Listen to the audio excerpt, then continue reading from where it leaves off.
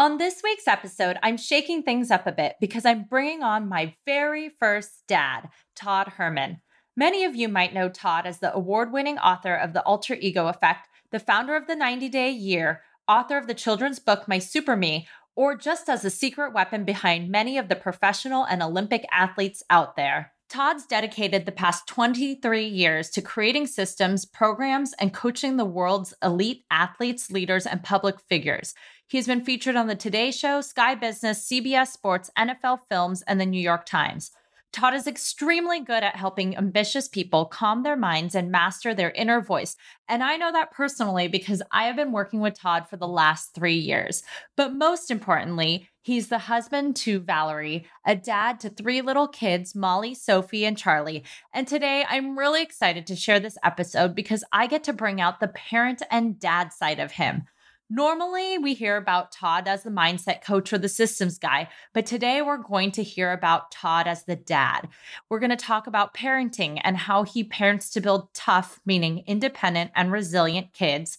We discuss the 4 questions he asks his kids daily, how we can reframe our mindset on how we communicate with our kids about outcomes in order to build more emotionally and mentally centered individuals, and how we as moms can differentiate our identities in order to thrive in our different roles, whether that be as a mom, a wife, a CEO, etc. I could literally listen to this episode over and over and keep pulling out new aha moments, so I hope you enjoy it and learn something new too. Welcome to Mommy's on a Call, your sacred space to laugh, learn, and feel like a real grown-up human for a hot minute. I'm Stephanie Uchima Carney, a mom of 3 under 6, serial entrepreneur, business strategist, and donut connoisseur, just trying to get through the day one cold cup of coffee at a time. I believe that with more intention, a positive mindset, and self-care, it is possible to thrive in motherhood, business, and life. My mission is to uncover the daily rituals, life lessons, real-life tactics, and favorite tools to inspire and empower you, mommy, to get the most out of life every single unpredictable day. So grab your headphones, tell your kids you're on the potty, and tune in weekly for some laughs, knowledge bombs, and plenty of real talk with real moms, and maybe a dad or two. Welcome to the Mommy Pod.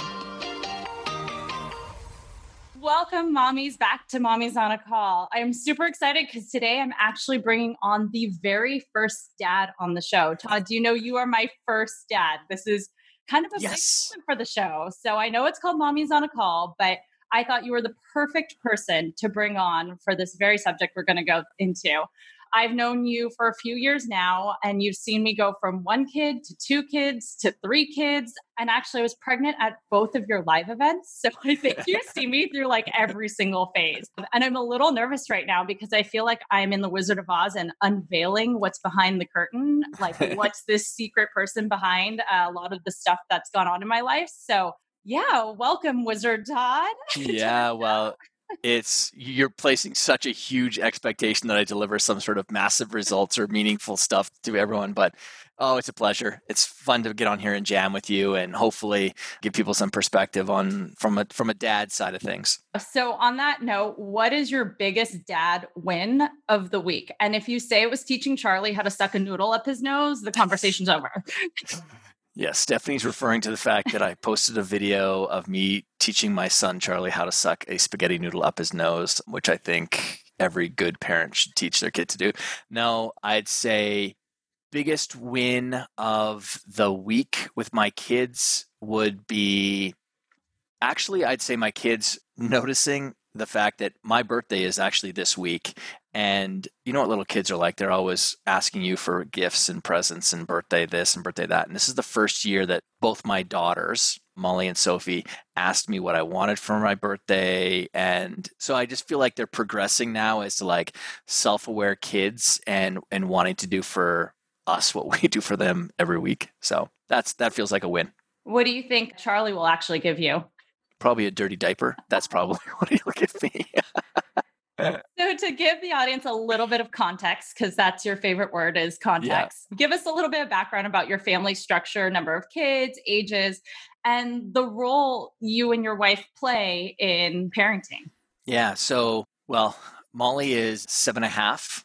Sophie is 6 and a bit. They're only about 15 and a half months apart from each other. So we had them pretty close together. You know something about that as well. And Nothing at all. and then our little guy, Charlie, he is 3.5. He'll be turning 4 in a few months here. But yeah, so he's a couple years behind the girls. And then the kind of roles in the family, well, COVID has definitely changed up some of the role stuff as well. Like Valerie, my wife, has definitely had to shoulder a very heavy load when it comes to the homeschooling that had to happen because we're based in New York City. Right now, we're actually taking refuge up in Canada for a little while because up here schools are open and we get all that nice support. And I got my family up here because I'm originally Canadian. But my wife shoulders a lot of the kind of, I would say, traditional kind of roles that happen inside of a family. And I don't know what it's like inside of your family, but I end up playing the role of fairly solid disciplinarian amongst the kids. So you're the bad cop. Yeah, I can play that one, I guess, the most amongst them. But that's because my cop seems to get through. Now, Valerie says that it's because I've got a deep voice, and she's found all this research to say, like, kids respond to a deeper, more resonant, bass-like voice, which there's probably truth in that. Now, I'm also perceived sometimes as the fun one, too, because I get them to do all the wacky stuff, like all the crazy stuff as well. And that's where I think we could have some maybe interesting conversation around roles. And I think it'd be I know you did this in the bio, but again, my context is, I do mental game stuff. I mean, this is what I do is work with. I started out working with young teenage kids, and some of the expertise that I developed is that of roles and helping people to shape what I call their performance identity. You know, we use alter egos to do that and whatnot. And one of the things that traps many people is the societal tropes and memes about what it means to be a mom. Like, insert the name of role, and then we start acting through these roles very unconsciously, and then it kind of traps us in these experiences of family life, home life, business, whatever, that doesn't serve us at our core. Like, that's what I think is very frustrating for a lot of women. And I know my wife and I have these conversations all the time, and I think it's a really challenging thing for really women to have to try to be, from society does this or culture, be perfect in all these different spaces. And it's a challenge, and there's something that's called role conflict. That right. is I wanted to talk actually more about that before we get into it, because I did want to bring that up about like studies that have come out recently from McKinsey about the role of the mom in the workplace and how things are changing. And along with even your study you did on women CEOs versus male CEOs and how they're reacting. But let's step back a moment. And just to give more context, you wrote a book called The Alter Ego Effect, and you have been studying this for years and years and years. To the moms out there who might not know what this is all about, obviously well-versed in it, give us a little bit of a high-level review of what is the alter ego effect and how you came up with this concept. So the alter ego is a mental model that all of us live through, because we all use it when we're kids, when we're, trying on new identities to see what we can do. Like the little kid playing Superman or Spider-Man and seeing how far they could jump off the couch when they have their superhero qualities and attributes. Or when we, grow a little bit older and we start playing through the identity of our favorite sports hero, or we dance through the favorite dancer that we might like, or something like that, if kids are in those classes. And it's our way of disassociating ourselves from what we think is our own story, our own narrative, our own attributes, qualities and skills, and stepping into this more empowering version of ourselves to help us unlock more of what we can do. And we do this very naturally. Every human being does this. And then as we grow older, our frontal lobe, the reasoning and thinking part of our brain really starts to take over. And we judge those things that we might have done when we were kids as being childish or childlike or something. And that's actually us moving away from one of our main superpowers as a human being, which is our creative imagination. And I stumbled back onto this. Well, I used this. I didn't move away from it like other people did. And that was because, I went through some really hard trauma stuff when I was a kid. And I stayed glued to this altered reality that I try to create in my mind because of just the difficulty of trying to navigate that trauma. And I used alter egos to help me to still pursue the goals that I wanted in life, even though my own identity was very challenged with my belief in myself, confidence and things. And then when I started getting into and building this business, which started back in 97, I graduated through the ranks of working with different athletes until I got to pro athletes, Olympic athletes. And there was this constant theme that they would use or bring up in our conversations around having a persona that they would play through or compete through, or an alter ego or a secret identity or a performance identity. And those were all things that I used. Early on, I would just say, oh, that's amazing. I did the exact same thing. And then it was one particular swimmer for the U.S. Olympic team that I was preparing for the Athens Games in 2003. The games were in 2004, but a year out, we were doing some prep work. And she mentioned her alter ego, and just all these things clicked in my head of all these past conversations. I said, wait a second, this is an actual thing. Like, this is a real tool that people are using. It's not just a coincidence. And I went through all my data, all my spreadsheets of clients that we tracked their performance, and the ones who consistently performed at peak levels and had the best sort of emotional resilience, bounced back from challenges faster, all had this concept that they would play with. So I started building out the method to use it. And so you explained more about the alter ego effect. And so alter egos are one thing. Now, the effect that I found of it, though, is we use all these amazing little paradigms, or we use these ideas to share with other people to encourage them. Say things like, you got to be your authentic self. You got to be your real self, right? You got to be true to yourself. And all those things sound nice. They sound right even.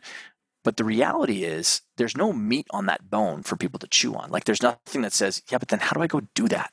And that's what's been fascinating to see with the alter ego effect, is that when people play with an alter ego, they actually find more of their real self. They actually find more of their true self, because it's in the unshackling from your own habitual narrative and story of what you think you are, and you using the model of another individual or animal or thing in your own mind, you actually are able to draw out of yourself new qualities that have been laying dormant, that sit there. And so that's the effect of this. Kids do this stuff naturally. They're so much better at it than adults are.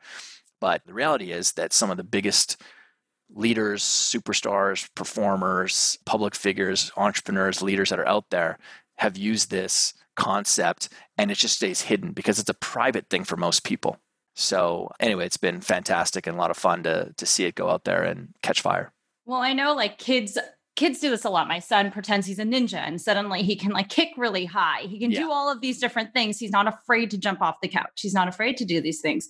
Yeah. Why do you think we lose this sort of side of us? And how can we keep our kids keeping their imagination going so that they develop this kind of on their own? And how do you raise a child? I know you wrote a book, My Super Me. My son absolutely loves that, kind of confronting, that fear. But how can we keep that creative imagination going in our kids? Two things. Well, three things, actually. Sorry. One is, when you think about how do we access someone's brain, like how do we, to use a term that would be used today, how do we hack into their mind kind of thing? The way that we do that is questions. That's one of the ways that we do that. And so we as parents need to get really good at asking our kids better questions. And so because I'm someone who, I'm a purveyor of this, training, I'm always asking the kids more about how to access their creative imagination, who could help you do this?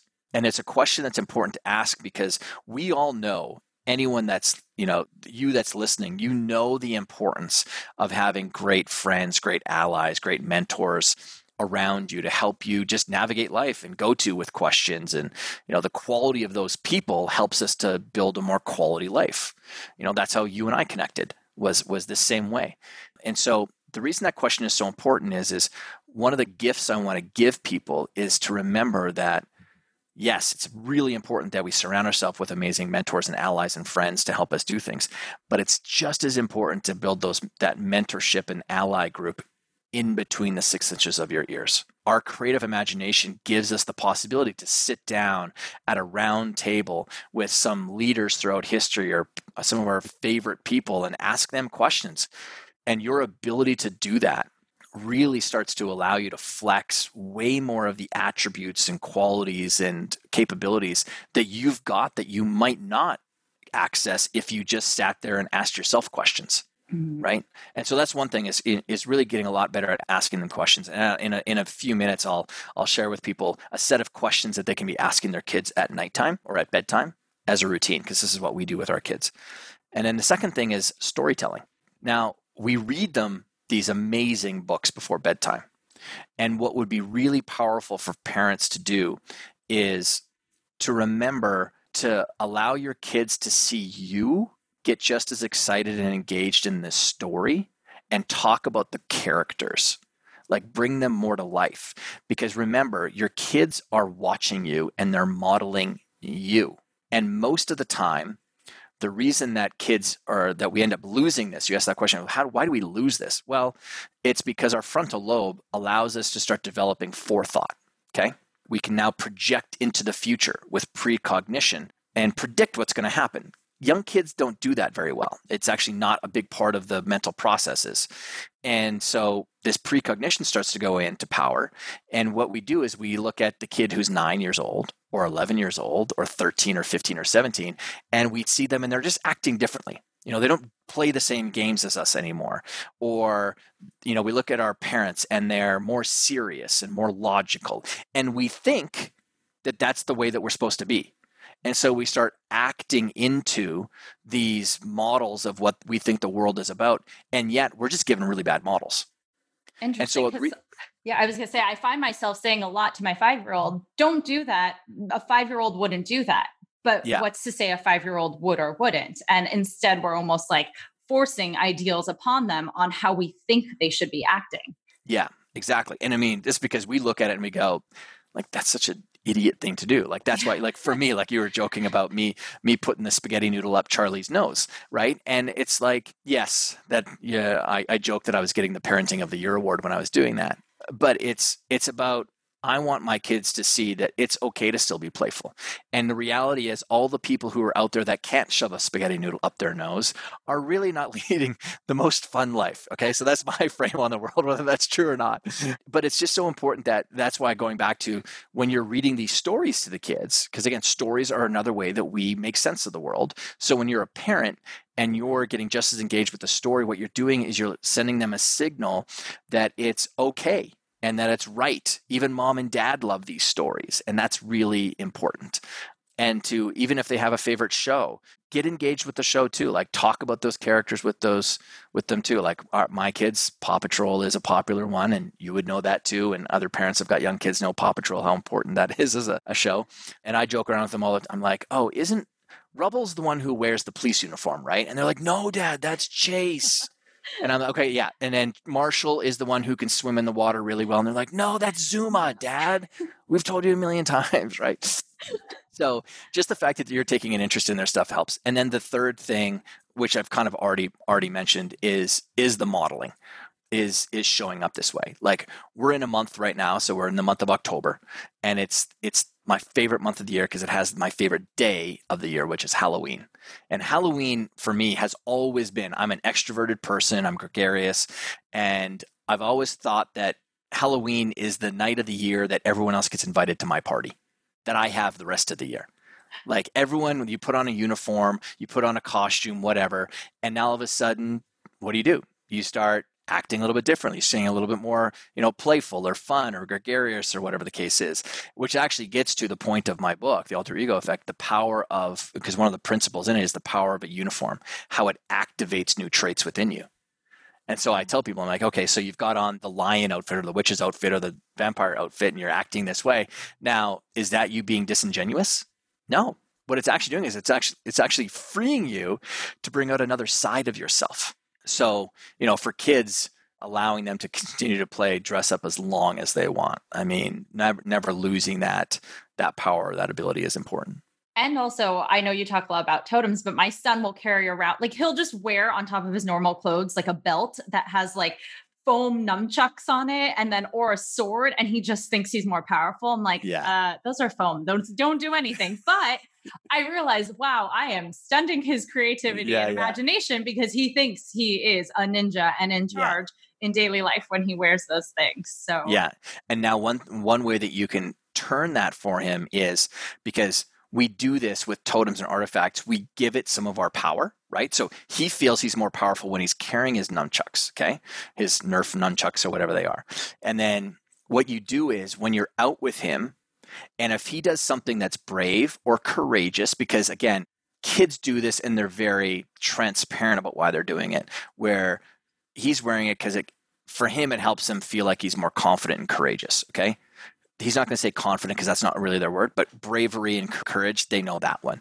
And so when you're out with him, when you notice him doing something that is pushing his comfort zone or is a challenging thing, let him know it's like, dude, do you see how courageous you were? And you didn't even have your nunchucks with you, so that you can reinforce his identity when he's not wearing the uniform, that he's already courageous, or that he's built his courage, or he's built his bravery, or he's built his ability to make friends or approach other people, because it actually honors one of the key ideas of developing our own identities, which was summarized really beautifully in this quote by the Hollywood Golden Era actor Cary Grant, where he said, "I pretended to be somebody I wanted to be, and I finally became that person, or he became me, but we met at some point." And what he was talking about in an interview right before he passed away was how he really created this debonair and charismatic human being, because he was a very insecure person. He battled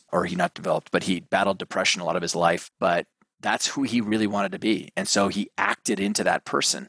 And so because your kids are acting into qualities, they're just trying to develop themselves. They're trying to make a sense of the world. I mean, that's what my kids' book is all about, My Super Me, around how, listen, you're told that the world's too big, it's too loud, it's too this, it's too that, it's scary. It's, your parents tell you that, oh, you can do that when you're older. And so you feel like you're operating in a world that's not built for you. And it's intimidating then. And, so I feel like it's my responsibility as a good shepherd to my kids that I'm constantly reinforcing and developing their confidence and their self-reliance and their own grit constantly. So it's a really important little kind of nuance that when he's not wearing his stuff, notice the things that he thinks he has when he is wearing it. That's good advice. And then you said you had questions that you go through with your kids at night. What are those questions? Well, the purpose of the questions is to help them develop really important mindset skills. So one of the first questions that we ask them is, you're tucking them in at night, and every kid has their moments with us. So we ask them, so Molly, what's something that you're really proud of that you did today? Okay. And what's amazing about these questions is, and you can really start asking them that about the age of 3, and they're going to ask you clarifying questions. What do you mean by proud, right? Because they haven't heard the word before. And so you explain to them what proud means. So what's something that you're really proud of that you did today? And it's funny because every parent at some point in time will hear this, because most of us have kids who are going to climb a tree, and it's like, oh man, when I was climbing up that tree today and I was a little bit scared to reach for that one branch, but then I did reach it and I climbed up that one extra higher thing. That's something I'm really proud of. I'm like, and then you go, oh man, now what you do is you reflect back to them something about that thing that they did. Is like, yeah, when I was watching you, I was thinking, because this is what I do. I'm like, then this is an actual example. I'm like, yeah, when I was watching you, I was like, I don't know if Molly's going to go for that other branch. We'll see what's going to happen. And then you did. And I was so excited to see you find the courage to go up one more branch. It was really awesome. And I was staying, I don't know, did you see me at the bottom of the tree? Because I had the biggest grin on my face. Like, that for them is huge when they know that you're noticing them, because they'll talk about that. So that's one. What's one thing that you're proud of today? Another question to ask them is, what's one thing that you're grateful for? Getting them to learn the skill of gratitude. So what's one thing that you're grateful for? And even though, because this is a common theme with our kids anyway, they can fight like cats and dogs with each other. They'll say that they're grateful for something that one of their siblings did, or they're grateful for their family, or they're grateful for whatever. And you do have to seed them, because they end up kind of giving you the same answers pretty much every day. And so you got to teach them about gratitude, like what gratitude, it just opens up a conversation for you. Like, you can be grateful for the book that you read. You can be grateful for the food or the muffins that grandma made for you or whatever. Like, so that's really important, is developing that. The next one is, and this one's really important to anesthetize your kids to this idea, because it grips most people, is what's something that you failed at today? We want to ask them fail questions, because most people's association with failure is it's negative, and yet it's not, because all of us know, now that we're more mature, we know that failure is where we learned the most, or where we doubled down on ourselves and we overcame something. So if you ask my kids this question, or if my kids asked you this question, because they do this to people, they'll say, what's something that you failed at today? And if someone says, nothing, then, because Molly has done this to people point blank, and she says, well, that was a wasted day, wasn't it? Because that's my response back to them. If you haven't tried something new today that you failed at, whether it's failed at it initially and then you overcame it, or failed at it and you got to try and conquer it again tomorrow, then in my view, then yeah, it was a bit of a wasted day for you. How do you talk to them about that without making them feel bad about it? Like a failure, I don't want to say like, oh, you failed at that, you're not good enough. I don't want it to come across as that. So how do you round out that question? Yeah. So I'm like, hey, are you failing? Like I grin. So, cause we're at the playgrounds all the time, right? I'm like, ooh, that was a good failure. Hey, like if they so monkey bars, as they're climbing across the monkey bars, if they didn't make it to the other end, I'm like, oh, that was a really good failure. That was a really good failure. Like, it's so positive. It's the framing of it in a very positive way, because for them, they know that for us, failure means the attempt and the trying. That's what you're attempting and you're trying and you're pushing yourself. Like that's the frame. That's what's really important. It's a good question to ask, because if you frame it in the wrong way, then yeah, they could feel judged by it. But just so you know too, like everyone has to understand that even when we're teaching ideals to other people, there's still an element of judgment to that, right? Everyone's so concerned about trying to remove all judgment from speech. And it's like, that is like the most impossible task. Now it's the quality of the judgment. So for me, it's like, oh, that was such a good failure, Mal. Like they just don't have the same relationship with the word as other kids do. Because I've had these conversations with other parents on the playground. He's like, wait, did you just tell your kids that they're failing? And I'm like, oh yeah. Yeah, we tell them that every day. Does Val do that too? I'm curious because, hanging around a lot of moms, it's a different attitude. Even the way my husband and I speak to our children, and the way, like when Chase was learning how to ride a bike, I would cringe every time I would see him almost fall or he'd hit his knee. I'm like, oh, Sure. It's okay, honey. Let's go home. I'll get you better. And Mike, on the other hand, is like, no, get up. You're fine. Let's do this. Trust me, when you get it, you're going to feel so good when you're riding that bike super fast. And I'm here going, he's bleeding. Like it's a total difference. And so I'm curious, you're a dad saying that. How does Val react? We are on the exact same page. Okay. Yeah, she is. Now, would she she learned it more from definitely being around me. Again, like this is my kind of wheelhouse of expertise. So she sort of trusts, I married my biggest fan. So I'm super lucky that way. So she defaulted into understanding, okay, I'll follow along with Todd, but she's a very smart. She's got a graduate degree from Georgetown. She's smart, but it's that when given the two options of sort of babying them versus the other way, she's like, well, we get a way better result when we don't baby them this way. And she did it very naturally too. Like when the kids would fall down, she's like, oh, that was a good fall. Or, and of course it's all context. Like if they have a really serious injury, then we know that we're not idiots when it comes to that side of things. But no, we're very much on the same page with it. I'm probably I might be just a little bit, I'm not going to say better, but I'm just more advanced because of my coaching background of being very disciplined with me constantly recognizing when they're showing up with the qualities that I know are going to help them in the future, reinforcing them immediately. Like speaking them, this is a really other important thing that I'll get to in a second. And so make sure I don't forget, which is the importance of the context between outcome and process when talking to kids. So I just want to make sure that we wrap up the whole talk about failure. Yeah. And so it's just a really encouraging way to like talk to kids about failure. Like, what's something that you failed at today? And it could be like, wow, I was really trying hard with keeping my crayon between the lines. And then if you're there, reinforcing it to them by saying, yeah, I saw you really working hard at that. You're really focusing on that in really important words, which I'll get to in a second as to why you say really working hard. And then the fourth question, we ask them, what's something you're proud of today? What's something you're grateful for? What's something that you failed at today? And then the fourth question, which helps them develop really important, the skill of thinking forward in time in a positive way, which is what's something that you're excited about tomorrow? And what this does is this pokes a hole in the fact that most of us as parents, because this is what it did for me, most of us as parents don't do a very good job of educating our kids on what's coming up. Right. Because the only way they can, I don't know if you do this, but the only way they can answer that question in a in a good way is if they know what's actually happening tomorrow. So then now all of a sudden they'll go, well, I don't know. And then you can say, well, this is what we're doing tomorrow. We're going to be doing this and we're going to be doing that. And we're going to, like, whatever it might be. And they go, oh, well, I'm really looking forward to seeing grandma tomorrow. Or I'm really looking forward to going swimming at grandma's tomorrow. Or I'm really looking forward to going to swim class tomorrow. Now, and that's important because I want to leave my kids at the end of us doing our nighttime routine with them feeling positive and hopeful for what's happening in the future.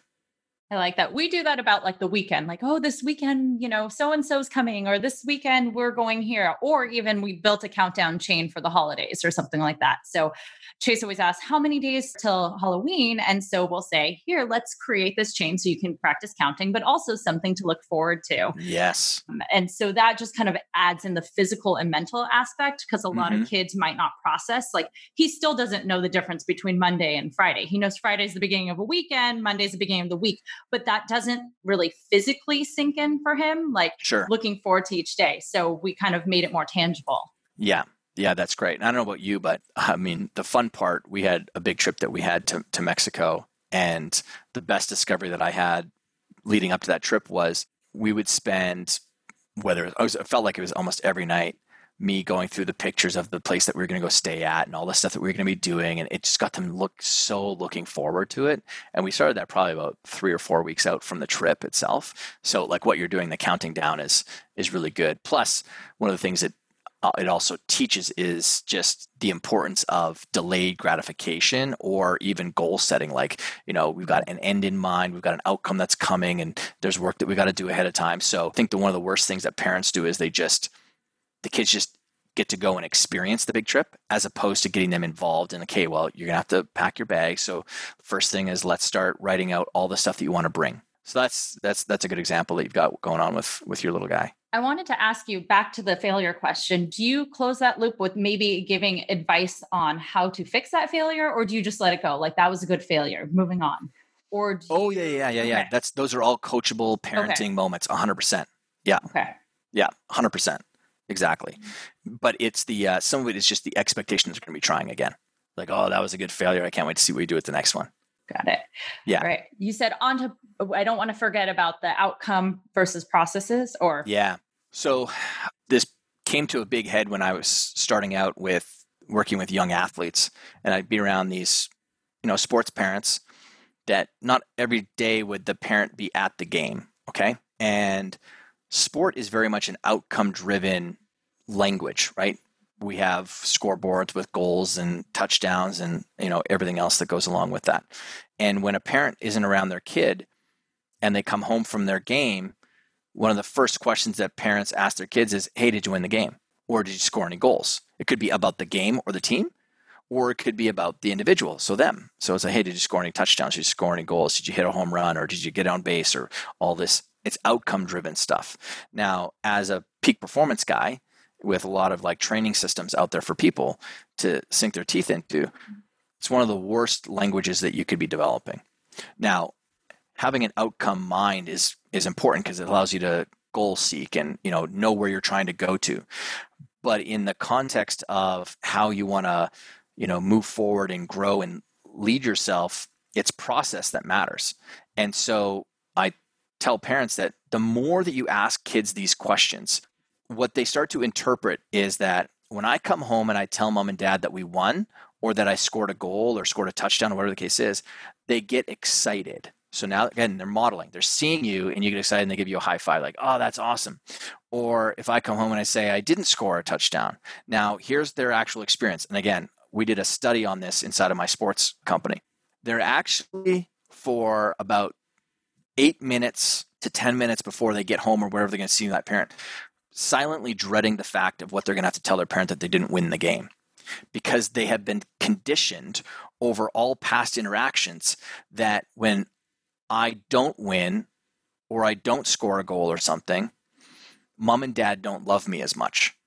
That's their exact words, because their interpretation of mom and dad high-fiving them or getting excited or saying, oh, way to go, that's awesome, is that mom and dad love me more when I score goals and when I score touchdowns and when we win games.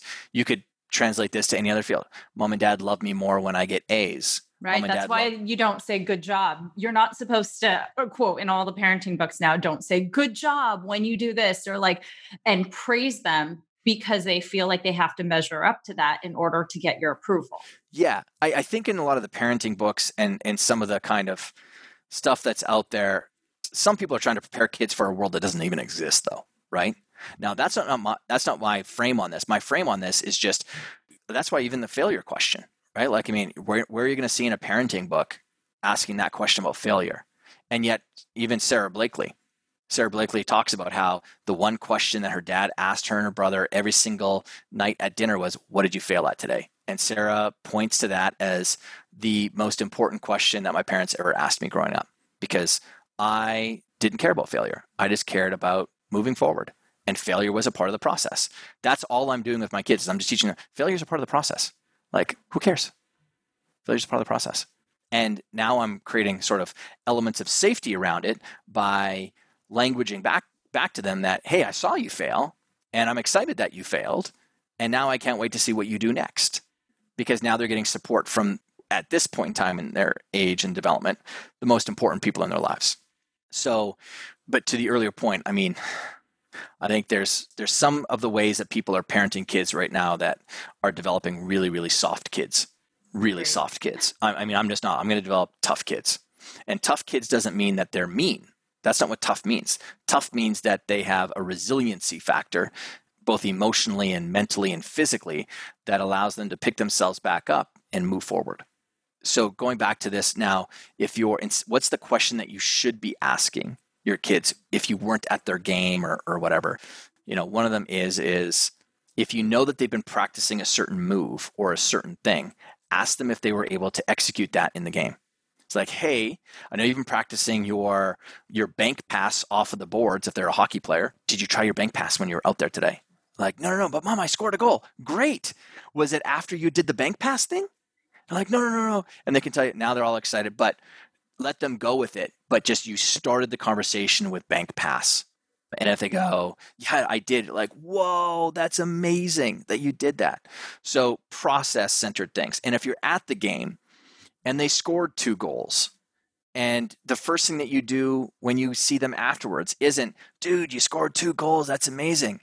Instead, compliment them on something that they did during the process of scoring the goal.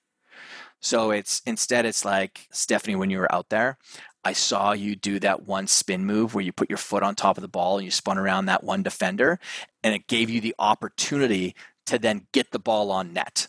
Okay? Even then, I haven't even said that you scored the goal yet. Because you did that, it gave you the opportunity to then kick the ball on net. All things that who can control? Stephanie. Right. Whether the goalie saved it or not, I'm more excited about the fact that you did the thing that you've been practicing. You finally executed in a game. And then they'll always be like, yeah, and I scored the goal, Mom. And you're like, yeah, but I was more excited about the fact that you did the thing. And then, because this is the feedback I get, because parents go and do that, and they go, my kid keeps on bringing it back to outcome. And I'm like, yes, because they've been trained to think that way, because they're trying to recenter you to the fact that they scored the goal. And your job is to recenter them towards process. So just because they try to bring it back towards the fact that they scored a goal or a touchdown or something like that, or they got an A, you're going to say, yeah. And what's amazing is seeing you for the last 2 weeks really work on your flashcards every single night, because we want to instill in them the power of their work ethic, all things that they can control. And when you do that, you've got a more emotionally and mentally centered individual. And I think actually now all of that can transition and apply to the mommy mindset, because I feel like just hearing all that, like about failure and talking about the process, I feel like as a mom, we also in our role are hard on ourselves. Mm-hmm. And we all see this as outcome driven. Like, what are our children is our like output, I guess, our production. Yeah. And so I wanted to just talk a little bit about the study you did about, women CEOs and thinking about caretaking, along with kind of this whole mom mindset, like Val, taking a step back and really fulfilling these roles right now in this time as the traditional mom. And how can we kind of strengthen our own mindset right now when we feel defeated? I know just the McKinsey study that came out on working mothers, it was that there was a significant amount of percentage, I forgot the number, I have to look it up, of women who have considered leaving the workforce right now because they have other duties at home. And it's really hard for us to detach our roles from each other. Everywhere we go, we're always like mom first, mom first. Even when we are in that CEO seat, we're thinking, oh, we have the kids at home, we have this, we have to go grocery shopping, we have so many other things. Is there anything that we can apply in order to kind of shift that mindset and detach ourselves from that? Or should we not detach? Like, how do we become a peak performer as a mom? Yeah. Well, again, right there, the question now frames the debate, right? So are we asking ourselves how to be a peak performing as a mom? Because if that's the only identity that you identify with, so even when I'm a CEO, I'm a mom CEO. Now momness is filtering everywhere. And I think that's the great challenge that's thrust upon moms over dads. You and I've shared this before. Like, you travel for work sometimes. I travel. Well, none of us really travel for work anymore right now. But once things come back to a somewhat older state of affairs, travel is there. So, and I was saying to you before in different conversations, it's interesting to me that when I travel, I never get asked the question, do you find it hard to be away from your kids when you're traveling? And yet, I'm around lots of other moms that are entrepreneurs and leaders, and I've been sitting at dinner tables when people go, oh man, you must find it so hard to be away from your little ones when you go away. People don't ask me that. The only reason that someone would ask me that is a big part of my life or my brand, I guess, is I talk about how being a dad is the most important thing. And so people might ask me that occasionally, but it's very, very rare. And so isn't that interesting that right off the bat, our context of women is that it must be hard. And here's what I know. People are like, no, actually, it's not that quite hard. It's actually really nice to take a bit of a break away from, all of my responsibilities that I've got at home.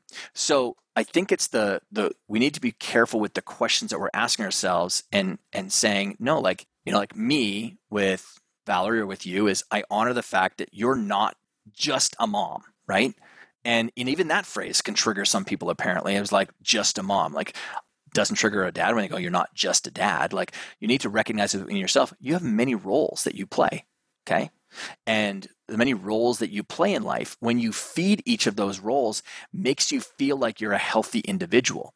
And so just because the rest of the world uses language that feels like it's trapping to most moms who are also happen to be leaders and CEOs and are also entrepreneurs or are also athletes as well, I'm not going to accept the rest of the world's frame that I'm only a mom. And so like, it must be hard for you to be a mom and a CEO. Well, why can't it be the other way around? Why couldn't it be? It must be really difficult for you to be a CEO and a mom. I think because it's judgment. So we take upon the judgment of other women who say, oh, I can't believe she does that. But then it infiltrates our head. And now we're ruining what's the 6 inches between our ears because we are jaded by all that. Yeah. And, my question back to people on that would be, I don't know, you'd have to ask my kids that, right? Because all I'm doing is I'm projecting. Now, here's what we know. When they're little, kids want us around all the time. But I'm not even going to accept my kids' frame on what I should or shouldn't be doing, because it's also really healthy and important for kids to see their parents striving and doing things.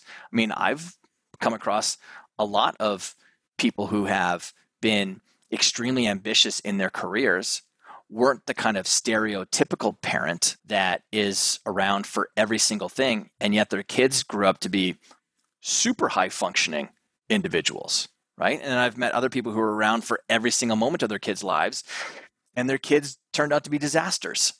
So I don't know if I'm not projecting on other people. I'm not going to tell you how to live your life, really. I am going to tell you about just the psychological makeup of human beings, and that's understanding that we have roles, and sometimes there's role conflict. There's the mom and the CEO, or the mom and the professional, or the mom and the leader. And it's when you're a CEO, or when you're a leader, or when you're a professional, be the professional. Your inability to unshackle from the responsibilities of what you think a mom should be doing at the time, like when you're at work, that's your own psychology. That's allowing other paradigms to be falling into the way that you're operating. It's not true though. Like, because when you're a professional, you can be a professional. And then, hey, on my schedule, this is when I show up as being a mom, from 5 to 9. And then from 9 to 10, that's when I get to be a wife, right? Like really taking a look at your schedule, because our calendar is truly our field of play of activity. That's where we show up, so our ability to then schedule our identities on our calendar. Instead of scheduling activities, schedule your identity. So, in this window, I'm showing up as Stephanie, the podcast interviewer. Yes, it's about mom topics, but I'm not a mom right now, because if you were a mom, you would be parenting in some way. Right. Right. And I think that's interesting you say scheduling, because also I feel like as a business person, as a mom, I feel like I need to be peak performing in each of those identities. So it gets exhausting, but also I think the back burner of it's like the battery's always running on being a mom and behind the scenes, whether or not you want to take that hat off or not. So you're trying to run peak performance on each of those cylinders and you just get burnt out. And I feel like that is kind of the feeling of a lot of us right now. Mm-hmm. And so I was curious, you talked about on one of our calls about being average, of just having an average day. Can you kind of explain that? Because I thought it would be interesting to just say like, I'm going to have an average mom day. I'm not going to make dinner. I'm not going to do this, but just explain kind of what it is to schedule average. Yeah. So it actually came up in the context of one of my professional athlete clients where they had such high expectations of perfection for themselves. And I said to him, because he was a hockey player, plays in the NHL, and I said to him, okay, you've got 3 games this week. Pick which game you're going to be average. We're going to do it as a test. And he's like, what do you mean average? And I said, no, I want you to pick one game and you need to commit to just being average for that game. You're not going out there with a whole bunch of expectations that you need to like hit this many points and all that kind of stuff. Just that's your game to be average. And I said, you got to be willing to commit to this though, because I don't want you to be in peak performing mindset for it. And so he picked it and it ended up being his highest production night in a very, very, very long time. And he was like, it was freeing to do that. And then I explained to him, I'm like, I couldn't have told you this before, but when you schedule average, you sort of just allow stuff to roll off of you, right? Like you just gave a great example of, listen, I'm not going to cook the perfect 3 square meal today with vegetables, a starch, and a meat or whatever it is, right? Like it's just, we're going to order in. And because I'm ordering in and I'm being average today, I'm not going to judge myself for ordering in today. Right? Like what happens is you break down all of these expectations, and it's the expectations that cause most people a lot of strife with the way that they're operating in their days. And so, what if you had 2 days a week where you scheduled in being average, not even just at mom, but like today's, Tuesdays and Saturdays are my average days. Like you don't get the best of me. And then what happens is it allows you to find what I care about in helping people do, which is finding flow. Because when you find that flow state now all of a sudden, and even though you scheduled average, a lot of times what happens is it's your absolute best day, right? So the screaming, like instead of being super mom today where my kids don't scream, all they do is hug and love each other and share their toys with each other every single moment of the day. Today's going to be average. I'm going to allow them to scream a little bit. I'm not going to set the expectation in my mind that when I go out to CVS or Duane Reade or wherever you may go, my kids are going to just flawlessly hang on to mom and hold my hand. It's like, no. They might run around and wreak a little bit of havoc inside the store. Today's an average day. I love that. And it takes the pressure off a little too. Huge. It's so important. And so people, because I've talked about this from stage, people are like, wait, you're like the peak performing guy. And it's like, yeah, but I'm giving you real tools. Like this is actually how you create it. Like keeping the expectation of being perfect every single day is just exhausting. It's an exhaustingly, mindlessly stupid game. And you're playing someone else's game, by the way. That's not true. It's not a true way to lead a life. Yeah. Well, I want to wrap this up with a couple final questions. Yeah. Being the alter ego superhero person, what is your dad's superpower that you gained when you became a dad? So what superpower did you gain once you became a dad? Extreme focus. That's one. The other one was extreme lack of caring about what other people thought. I already developed both of those things. I was already pretty good at focusing. I was already pretty good at not really caring about what other people thought. But all of a sudden, that sort of circle of caring got so much smaller. I don't give an F. Yeah, this is the group that really matters. Yeah. Right. And then when I say super focus, it's the challenge with being somewhat of a public figure is that you get a lot of people reaching out to you and, wanting stuff, and that's fine. 100% they can do that, and I don't want people to stop. But the ability to learn how to really say no, people hear that a lot. But when I had that focus of being, listen, like this is a major priority of my life is being a phenomenal dad to my kids. There's a lot of things that can't happen in my life anymore that used to happen that I need to get rid of. And so that super focus helped. And listen, at the end of the day, like there aren't that many people who are going to make that big of an impact on my life that I should be caring about their opinions whatsoever.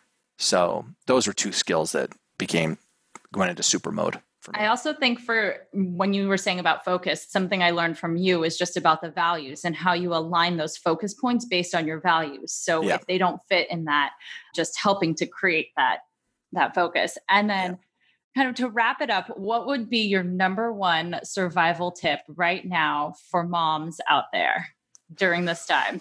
Number one survival tip. To weather this period. Because it could be the new normal. It could be, we don't know how long. So what would be your survival tip? It's a mindset frame for you. And it's that depending on how you show up now, there's either going to be someone that you meet in 90 days or half a year from now that you're really, really excited to meet, or there's going to be someone that you're going to meet 90 days or, half a year from now that is the same, that didn't get better in some way. And this is a really important frame because chaos and crisis is the fastest way to develop anything, human being, a business, whatever.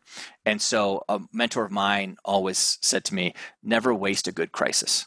Never waste a good crisis. And so, there's a way that we can all be showing up right now that by developing that muscle every single day of being hopeful, of being centered when we're around other people, because what's happening around us, most people are very emotionally all over the place. But if you're someone who's very emotionally centered right now, like that's you developing that habit, that sinew sits on your muscle now. And then the version of you that shows up 90 days or half a year from now is a very, very transformed individual. Because there's going to be a lot of people who come out of this that are unfortunately not going to they will have wasted this good crisis. So I call it feeding your future you. Mm-hmm. So as a tool is like the more that we can look at ourselves from the future standpoint of, there's a way that I can be acting today that's going to set me up to be very powerful in the future. What happens is you're actually powerful now and powerful in the future. That's the kind of amazing tentpole that you create with that situation. Well, thank you. So where can we find you? ToddHerman.me is my sort of home base on the interwebs. And from there, you can find links to, alteregoeffect.com is where the book is, along with My Super Me. They can find those books on, anywhere books are sold. And all the links towards my social media stuff are there too. So thank you so much for joining me today. I appreciate it. Thanks, Carney. Thank you so much for listening to this episode of Mommy's on a Call. Your support means the absolute world to me. You can find the show notes for this episode and other goodies over at mommysonacall.com. And if you enjoyed this episode or have gotten value from the podcast, I would be so grateful if you could head on over to Apple Podcasts and leave a rating and review so that we can reach and empower more moms all over the world together. Thank you so much again, Mommy Pod, and I will see you here next time.